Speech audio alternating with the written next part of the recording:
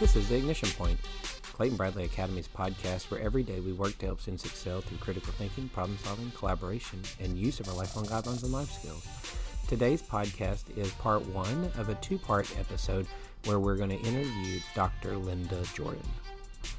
We'd like to welcome to a podcast today Linda Jordan. Linda is not new to the podcast, and she's definitely not new to the CBA because she's been part of CBA from the very beginning, as she's worked with Pat and worked with Pat actually years before CBA, and has helped with her, that relationship with different schools and stuff along the way. And Linda is not a guest on campus when she's here. She's part of CBA. She's been part of the foundation of it. And so we love having her here. She's working with teachers when she comes. She comes once a quarter to work with our teachers and to talk about what's out there in brain-based research, what's out there in now AI is one of the conversations that we continue to have with artificial intelligence and all of the stuff that's coming from that.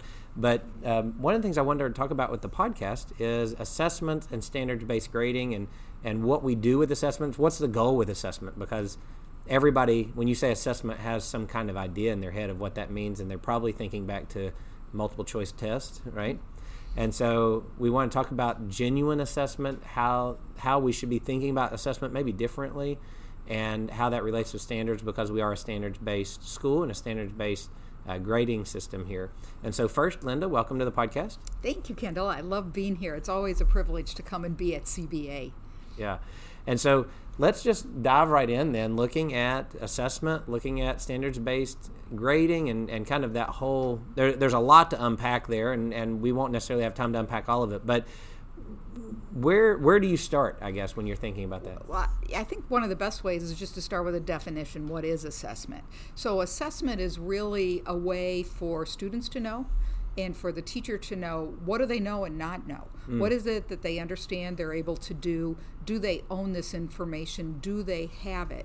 Now, there's several different kinds of assessment. There's formative assessment and summative assessment. So you did a really good job of talking about that summative assessment. Yep. Most of us think about that test we had on Friday afternoon, or, it was time to go take the ACTs or SATs, that big final push to say exams. Yeah. And really that's not what assessment totally is. We need to do assessments that give us that summary, but assessment should really be formative. It should be every single day.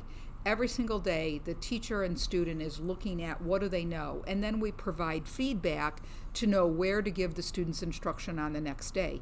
Did they grasp this idea? Do they own this idea? Are they just starting to get it? Or you know what? They walked in the door with it. Yeah. So those assessments along the way help us really know at what point does this student have that information. And just to tie in a little bit of the standards-based grading, it's important to use a standard, because what does a B in science tell you? Right. I've always said that. You don't know what they know and they don't know. You don't see the syllabus. You just look at it and say a B in science or a B in math or history. So when we go to standards-based, we're able to break that down and say, these are the standards that a student needs to know. So as an example, I might say this student can do two-digit multiplication, but they can't do two-digit multiplication where they actually have to borrow or carry on. So that's going to be another step that still has to be taught. If I just give them a B in math, I don't know where they're at in that learning process. So the standard allows us to take that student and move that student from where they are, and we can keep pushing them to where we need them to be. And what's important is not just that the teacher knows, but the student knows. The students with that standards-based grading can see themselves moving forward in their knowledge of the content. I think of that also with, even if you go beyond the B, the A, the B, the C, to a percentage where people, you'd give a test and then you get it back, or you'd give it back to a student and they got 80% right. And, even when I was a teacher before coming to CBA, it was that question of like, well, what did that actually tell them? They got 80% of the questions I asked correct on the test, but that didn't tell them anything about what they know. And it didn't tell them anything about what they didn't know. Because the reason they missed question number 2 may not have been because of question number 2. It could have been something in question number 2 that they didn't know. And so as a teacher, then I've got to then figure that out. And for a lot of educators and students, they don't ever even get to that point. You know, it's I got an 80%, that's a passing grade, you know, or I got an A or B or on it, and I can move on. And they didn't ever then go back and go, well, wait a second. If there's things on here I didn't know, how can I go on, which is probably building upon something that I don't know now. And then you get 2 or 3 steps down the road and you still don't know it. And so since you don't ever learn or have that discussion of what do you really know and what do you not know, well, then you can't fill in those gaps. And so then when you're down the road and you need to use that information, you still don't know it. And the test also may not be valid and reliable. So if there was only one question on that particular standard and you happen to miss it because you misread the question or it was a poorly worded question, it doesn't mean you didn't know it. It just means that on that particular instance. So often when we get teacher-generated tests, there is not enough validity and reliability to really predict if that student really knew all of that content or they didn't.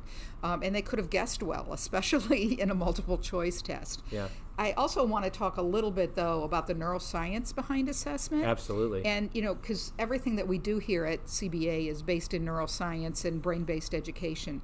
So you need to know that when they do imaging of the brain, when a student is taking a test, it really activates that associative memory of what is, you know, it's looking for those connections in the brain and other things that they may know. It also helps them draw on that stored knowledge. What do you actually have that they actually can keep? During a test, the neurotransmitter dopamine really gets produced a lot, and that dopamine is a really feel-good chemical, which you might not think of associated with assessments, when actually it's sort of signaling that reward of, especially as they might know the answers. Oh, hey, I know this. This feels good. And it's why some tests are written like easy to harder, is that you start with that dopamine release, which is like, okay, I think I've got this, which is really, really good. Well, and that's a strategy that we would use. I would use this when I was teaching kids how to, you know, pass in the course tests and that sort of thing, was if you read a question, don't know it, skip it, mark it, and go on. Like, get a couple under your belt that you're like, I know, you know, I read those, I knew the answer. Then come back, well, that makes more sense now. I didn't think about it being a dopamine thing. And it also has a lot to do with prior experience on tests. So if your prior experience with a test hasn't been good, it becomes unconscious. And unconscious, you're already sabotaging yourself. You're already going to that place unconsciously of, I don't do well on tests. Listen to how many adults say, you know, I'm just not a test taker. Well, that's your subconscious, which has led you to that. So we need to make sure that testing is being done in a way where kids are feeling successful. And it's why we use standards-based grading, because we know every single day, this is what you know and you don't know, and this is what we need to teach tomorrow. This is what I need to reteach tomorrow. And if I'm just waiting for that big summative assessment for everything at the end, the brain has that negative experience, and then it becomes part of your subconscious. We do not want to have that happen. What we know is that, especially as we move into assessment, it really helps us to see how interconnected the brain is, and that the learning all the way to the assessment is really hooked together. Oh, wow. That it's those neural pathways are all tied together, and it's part of that game of school that our brains and kids need to learn, and we want it, especially here at CBA, to be a really positive experience, so that every single day we don't have to wait for that formative, or every single day the formative piece gets us ready for that summative piece, so that all those pieces together means, yeah, I've got it, I own it. Unfortunately, education has been a place where we learn it, test it, and lose it. And so many times the learn it didn't really happen. Our students were just getting ready to learn it for the test and then instantly dropping it. So most of us couldn't pass our high school exams today, and it's because you learned it for the test and then you lost it. And that's not what we want to have happen at CBA. We want the students to learn it so that they can use it in their lives, and it's a part of what they are, and it's built into their DNA. Well, and I think when you look back at, you know, you saying that about, you know, if you had to go back and take a high school test, I think if you're, you know, the people that are listening, if they think back to a teacher that did one of two things well, they probably would do okay on that test. Of either one, that teacher built really good relationships. So you think back of, oh, I really liked so-and-so's class. Well, you like so-and-so's class because they figured out a way to build relationships with their students. Or two, that teacher was really good about connecting the real world to their class. And so, when you think back to, oh, well, when this teacher taught this, we were outside on the, parking lot, and we were looking at the hubcaps of wheels on cars, and he was talking about symmetry, or she was doing this or she was doing that. And they connect it to the real world. So what happened? It stuck, right? And sometimes they built great relationships. And so when you build really good relationships, we know that opens up the brain in ways that if you don't have good relationships, it doesn't do. And so I think back, there's a lot of high school classes that I would not want to go back and take those tests in because I know that, I don't know that I'd do it very well. But there's some that I think I would do okay. But if I really boil it down, it was one of those two things typically, of that teacher either really did a good job of building relationships, or that teacher connected it up to the real world. And so whenever you see something out in the real world, you actually say, oh, wait, I had a teacher that taught this, or I talked about this in a class one time. And you start to get that flood of memory and learning coming back up.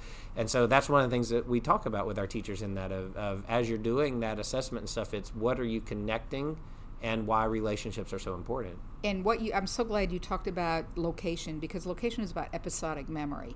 And episodic memory is a retrieval system that your brain will go to try to retrieve information. Your learning is not just storage. For so many years we thought that's what it is. But if you store it and can't find it, you might as well have not stored it. So we have to give kids not just storage strategies, but retrieval strategies. So can they find it in the brain? And one of the best retrieval strategies is episodic memory, which means the location you learned it in. Because if you can go back to the location, it will help you find that bit of information and retrieve it accurately versus just mixing it up with something else. Right. So you saying that, we went outside and did this in this location. Taking kids to a place where all 19 senses can be activated. You are in a location. And, it could be that I'm going to teach long division today, but I'm going to go teach it down at Pistol Creek, because I can take you to Pistol Creek, which will then take you to the memory of the long division. And then the second piece that you talked about is the real world. We're really teaching kids to be great human beings for life. We are teaching our kids how to interact in the world.